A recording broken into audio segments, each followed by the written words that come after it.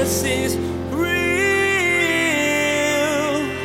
There's power in your name. We find hope when we trust in your ways. We need real. And Jesus is real. Your friends are going to come and go, but your sisters are always going to be there. So you choose them over everybody else. And what I realized was that kind of in the cultural dynamic of my family, I was actually learning really healthy church. But I didn't realize it because it was very much like when I look at church today and I look at the way, the Holy Spirit inspired the writers of the New Testament to talk about church. I'm like, oh, I was raised that way. Like, that's really interesting, especially to the household of God. Welcome to the special Friday edition of Jesus is Real Radio, featuring Pastor Daniel Fusco and host Billy Hallowell. Each week we share a conversation between Daniel and Billy, and sometimes a special guest will join in. Whether you are new to Jesus is Real Radio or a longtime listener, you may be curious about Pastor Daniel's faith story. Today, Billy Hallowell takes some time to talk to Pastor Daniel about this journey with Jesus. You'll learn that God was teaching him about healthy relationships before he even realized that Jesus was real. Now, here's Pastor Daniel and Billy with the Friday edition of Jesus is Real Radio.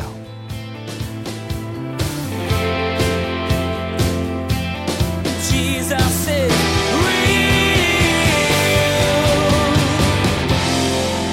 What's happening, everybody? Welcome to Crazy Happy with Daniel Fusco.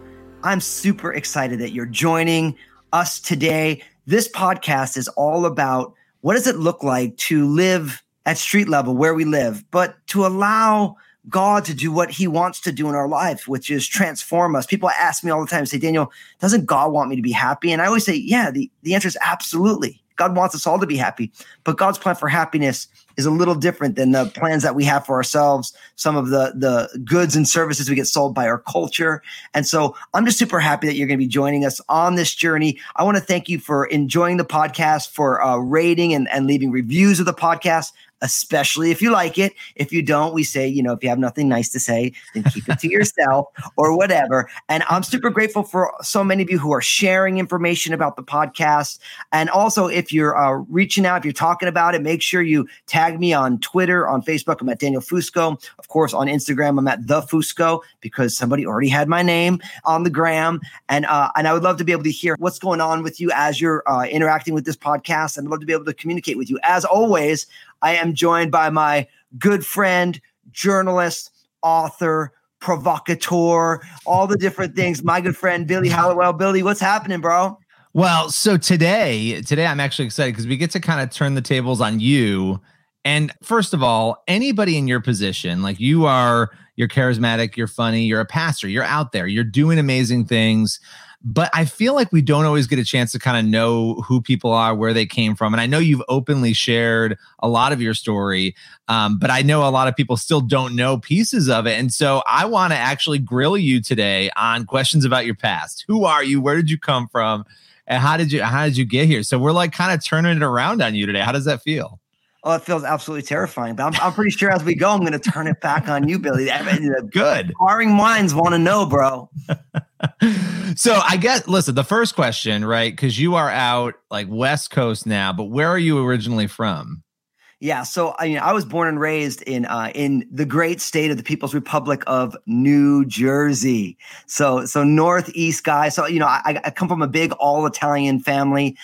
They were living in New York. My mom and dad were in Brooklyn and Valley Stream. All throughout the boroughs there. And when they found out that they were having, so I have an older sister who's 2 years older, and I'm a twin. So I have a fraternal twin sister. Wait a minute. You're a twin? I didn't know this about you. Yeah. So I have a twin sister named Jody. She doesn't have a beard. She doesn't have dreads. She's a lawyer. So you can imagine you have a lawyer and a pastor. You guys just like fight about theology and law all day, probably. We're all Italian. So like, even when we talk, it sounds like we're fighting, even if we're not. And so it's, I mean, Billy, you're a New Yorker, so you know how this works. And I'm right? Italian. So I know exactly how, like I'm scream talking right now. The scream talking is just part, and the hand movement is just part of the normal interaction. But I have to stop you because I need to know, like, What is being a twin like? Is it one of those things where you have like, is there this ESP thing where you can kind of like communicate with each other in unique ways? I need to know.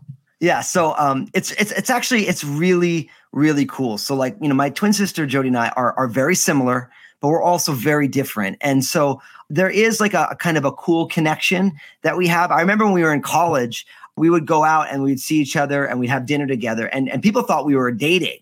And I'm like, no, we're like twins. And they're like, oh, that makes a ton of sense. You know what I mean? It was a little awkward in the beginning, but like me and my sister Jody just get along really, really well. I mean, I think my parents also did a great job. I could see there being, and because we're fraternal twins, it's a little different. Like I have friends who are identical twins where it's hard to tell them apart. And that, I think that could become a little bit more funky for identity. Yeah. My parents did a great job of especially when we were younger, they had us in different classes so that we didn't have like the competition that could happen. And then as we got older, we had like kind of a shared friend group, but we, occupied different places within that group. And so I love my sister Jody and my older sister Trisha, even though she's not a twin. It's like we have a, super close family that I came out of, which was really, really cool. So, okay. So talk about your family, because I'm really interested. Like you're a pastor now of a big church. You're an author. You're out there. You're talking about faith. Well, let me ask you this. How different was your upbringing faith-wise from where you are now? Yeah. So that's a great question. So like, I always like to tell people that like, there's a difference between a biography and a testimony. So like a biography is where, you tell your story, but you're the centerpiece. And a testimony is like when you tell your story and Jesus is the centerpiece. And so like growing up, like I grew up in an all Italian, kind of culturally Catholic family. And so what was interesting is like super warm, lots of aunts and uncles and cousins and people who I thought were aunts and uncles that actually weren't, but they kind of are, like, that whole kind of the close friends who are family. Yeah. But you're like, wait, that person's not related to anyone. No, but we called them aunt and uncle. And it's just kind of like, it was. I had a grandma like that. I had a grandma who was like not my grandma, but I called her grandma, and I knew she wasn't my grandma, but I was closer with her than I probably was my own grandma. So it's weird, but yes, I get it. I totally get it. Yeah. And so in our family, like we would go to church, but like, once I came to know Jesus later, I realized that like Catholicism played a kind of like a cursory role in my family's life, where it was like we never like prayed together. We never read the Bible together. Like we never sat down and said, now listen, if you're a good Christian, like if you want to honor the Lord, this is how you should live. So, it's a very Italian thing though. Like that's a very common, like my whole family, there are people, and I'm not saying that they're not devout, but it's cultural in my family. It was very, not my parents, but the rest of my family. It was a practice that you did as part of your Italian culture almost, right? Yeah. And so like if I take my bride, Lynn, she grew up Catholic as well, but on her father's side, there was a priest. And on her mother's side, there was like a Christian brother who was a priest as well. Wow. And so for her, the Catholicism played very differently. She was also from California, not Italian, and so like there's differences in the way that it played. And so one of the things I love about the family that I grew up in is that in a lot of ways, my family functioned in the best way that church should function, where it was like blood is thicker than everything. Like people are just going to you're going to disagree, but you're going to fight to the death, and you give each other a kiss and tell you love you, and I'll call you tomorrow. And it was like, it was very much like very warm. Everybody in my family would give you the shirt off their back. Like, just like you would just do anything for your family. And I remember growing up and my dad saying things like, hey, like your friends are going to come and go, but your sisters are always going to be there. So you choose them over everybody else. And what I realized was that kind of in the cultural dynamic of my family, I was actually learning really healthy church. But I didn't realize it because it was very much like when I look at church today and I look at the way, the Holy Spirit inspired the writers of the New Testament to talk about church. I'm like, oh, I was raised that way. Like, that's really interesting, especially to the household of God. I'm like, oh, I learned that growing up, That's and so really interesting. Powerful. Wow. Like the relational, that's really interesting to me. Like just that learning that relational aspect of it and then applying that to like how the church should function. And I love that word should, because it doesn't always, it does. Plenty of churches do, not all do. Yeah, there's actually a lot to unpack there, but so I'm almost afraid to ask this question, but not in a bad way. I'm very curious because like we know who you are now, like we know where you are now. And you've openly talked about this. Like the Fusco you saw before and the Fusco you see now are maybe two different people. I don't know. How would you describe before Christ and after Christ for you?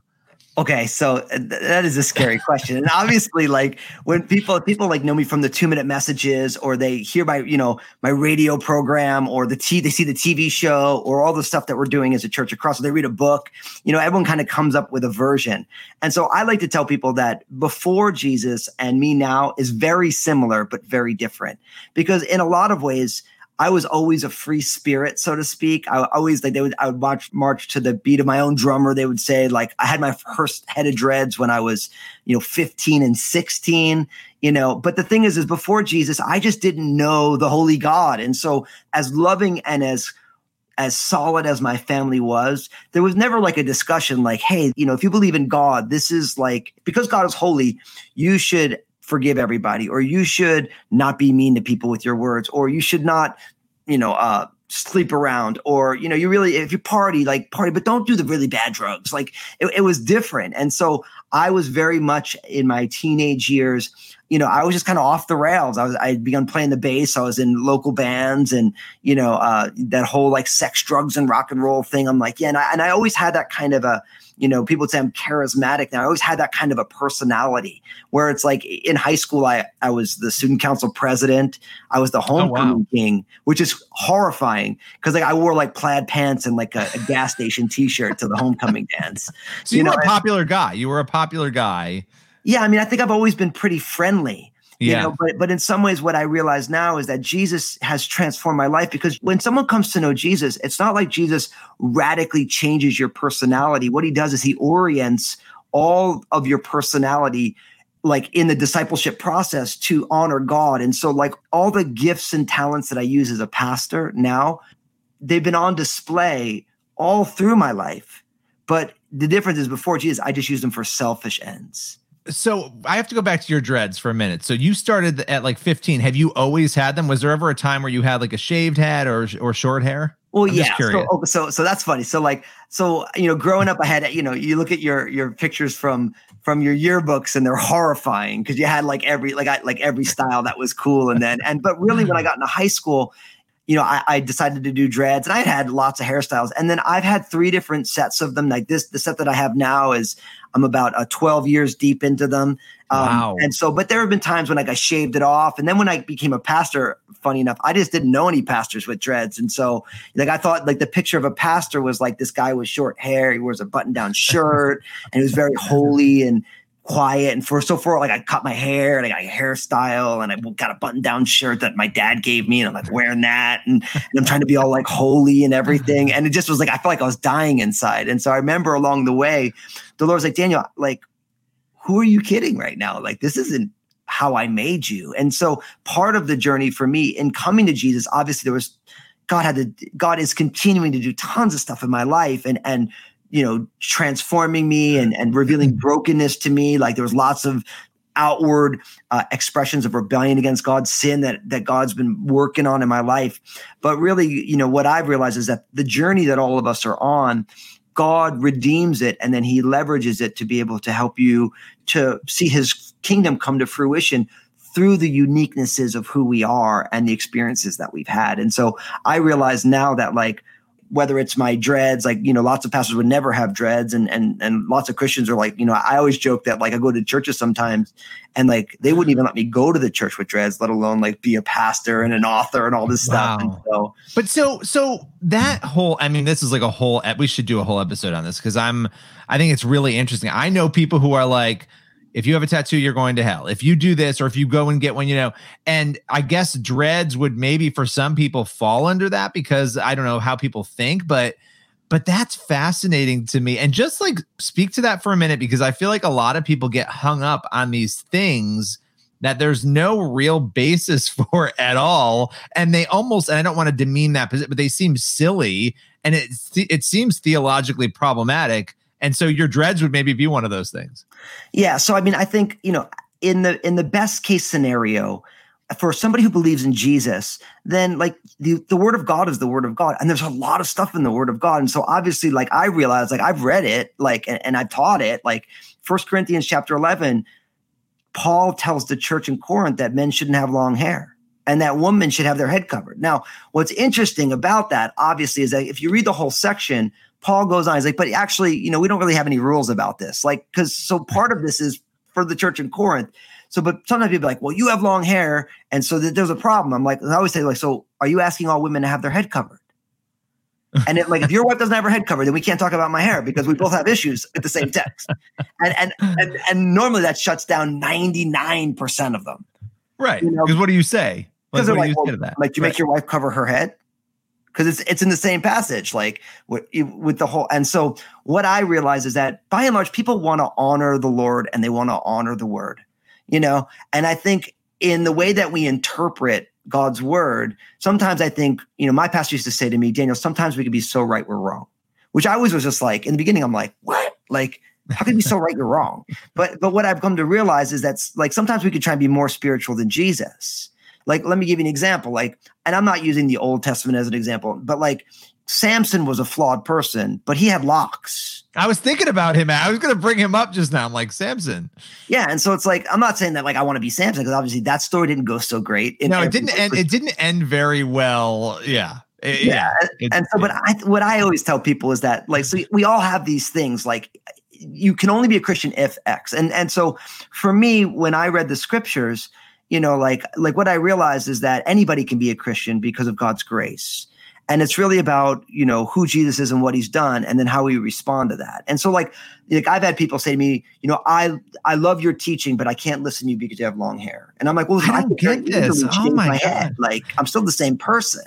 It's like the same thing. I mean, I've actually heard like, oh, well, that pastor's wearing skinny jeans, so like I can't watch them. Or that pastor is wearing, I'm like, what? They're not wearing a suit when they're preaching. It's just like, listen, what? Like, do you think Jesus is walking on stage with a suit on and a tie? I mean, like, it's just so, it's so interesting. And we all have these things. So I'm not just like we all have things we get hung up on, and we've got to kind of process through, right? And so anyway, we got off because I was going to ask you another question, and then I had to ask you about that because I had to know about the dreads. So you, at what point then, and I do kind of remember this because we've talked about it, but at what point were you like confronted in your sort of crazy teen years? You're all over the place, you're performing. At what point are you hearing this gospel message and you're like, maybe there's something to that? So there's a number of things that happened. So I went to college in my home state of New Jersey at Rutgers. And, and so I'm living out of my parents' house for the first time. And that was just like, it was like, I went from being like totally crazy to being like, totally epically crazy. You know what I mean? Where I didn't have a curfew. I could come home. No one to control you. You could do whatever you want. It was bad, And so I remember I ended up in the religions of the Western world class. And I remember sitting in this class, and the man who was teaching the class was like a reverend doctor, but pretty much the whole class was to get you to not believe in Jesus. Now, for a guy who didn't believe in Jesus, when I got there, I was just like, because it wasn't like culture. It was just like, as quick as I didn't have to go to church, I didn't go to church anymore. And it definitely wasn't going to church when I was in college. I'm like, yeah, whatever. So, but I'm in this class and I'm watching this professor like kind of systematically undermine Jesus. And I remember at one point just kind of raising my hand because it's my personality, being like, so you're a reverend doctor, but you're pretty much just don't want us to believe in Jesus. So like, what's the deal with Jesus? That was like, what did Jesus ever do to you? Like, right. Like why are you so offended? Right. It's almost like so strange that you're like, why are you so hostile towards Jesus? Why do you do this when you don't even like this guy? Right. Like, what's the point? And being from New Jersey, that kind of like confrontation's a love language. No nonsense. Right. Yeah. Yeah. I'm just like, what's up with this? And then I started thinking to myself, I'll never forget this. I started thinking to myself, I'm like, well, as a musician, I always like the groups the most that you either love them or you hate them. That's how I know that there's something artistic there. It's like people either just love them or they can't stand them. Like when everybody universally loves somebody, I'm like, yeah, okay, it's vanilla. But like when the jury's out on if someone's really legit or not, then there's something there. So I'm like, oh man, like Jesus must be legit. Cause like this guy's like a reverend doctor and he's trying to convince all of us to not believe in Jesus. And I'm like, I don't believe in Jesus, but maybe there's something cool there. So like that's happening. And then my mom gets cancer, and she ended up passing away 2 years later. So when I was before my final year of college. So I had never kind of been confronted with mortality at all, and so there's that going on. And then I had two buddies of mine who had along the way, who I went to high school with, who had given their lives to Jesus and were kind of grappling through those transformations. And so we would talk about some stuff. And then I had like a college professor, developmental psych. He wasn't a professor. He was like a TA or he was like a PhD student who was teaching a class. And I would go to his office hours because I was really good at skipping exams and knowing that I can go schmooze the professors and they'll give you take them later. They were cool with it. They didn't really care. And so I've been doing this for years, but this one professor, I don't even know his name. I remember I went to his thing and he's like, hey, so I gave my whole spiel and he's like, so yeah, he's like, you can retake it. Like, no big deal. He's like, but can I ask you something? I'm like, yeah, what? And he's like, well, so like you barely come to class, but when you do, you have good things to say and you look like you're pretty stoned all the time. But then, you take the exam and you do pretty well on it. And so like, what's your story? And I'm just like, shucking and jiving and doing my whole thing and my schmoozer thing that I become so good at. And so finally I had mentioned that I was really interested in philosophy and I was interested in spirituality, but more from an intellectual standpoint. Because I had read the Bhagavad Gita, I'd gotten free vegetarian meals with Hare Krishnas, and I'd read, a bunch about Buddhism and a bunch about people taking hallucinogens and tripping and trying to find themselves and God. And so and then he said to me, he's like, well, what about the Bible? And I'm like, well, what about the Bible? He's like, well, do you believe it's a spiritual book? And I'm like, yeah, like some people believe that. And what about Jesus? And I'm like, what about him? Do you believe he's a spiritual teacher? And I'm like, yeah. I mean, some people hold him to be that. And he was like, well, in all your seeking of understanding, it would be really intellectually honest for you to do that without including Jesus. That's really interesting. So he's almost like challenging you. So thank God you didn't show up. You had this moment. So you've never like reconnected with this guy like since then? No. Like, that'd be really cool to find him. That time was so blurry. I don't even know his name. Like that would be crazy for you to maybe he's listening, right? But to like reconnect with him, like how cool would that be? And to like have anyway. So he challenges you, and then you're thinking. I'm thinking he's like, I mean, I'm from New Jersey, so like challenge and confrontation is normal. Like, and so I'm like, I should read it. Jesus is real. Life is made up of a mashup of moments that shape and direct us. Looking back, you can often see God weaving himself into those times in a way that draws you to him. You could see this as Pastor Daniel shared part of his story today. At just the right times, several people challenged him to think about who Jesus was. God was pursuing Pastor Daniel with his relentless, unconditional love and grace. Thanks for joining Pastor Daniel Fusco for the Crazy Happy Podcast. Each week, Pastor Daniel is joined by journalist and author Billy Hallowell to discuss relevant topics, interview guests, and share the hope of the gospel message. If you'd like more information about this podcast, visit JesusIsRealRadio.com. Be sure to subscribe so you're notified each time we post a new edition. Now, here's Josh to let you know what you'll hear next week. Next time on the special Friday edition of Jesus is Real Radio, Pastor Daniel and Billy will continue exploring the details of how Pastor Daniel got to know Jesus. You'll see how other people invited Pastor Daniel to walk with them through life. It was in these settings that he learned to follow Jesus at street level, in the nitty-gritty of life.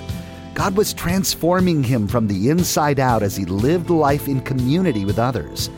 Well, that's all the time we have for this special Friday edition of Jesus is Real Radio. For more information, visit JesusIsRealRadio.com. And today's broadcast was produced from the Crazy Happy Podcast with Pastor Daniel Fusco and host Billy Hallowell. Be sure to subscribe to the Crazy Happy Podcast today. And be sure to join us again for another edition of Jesus is Real Radio.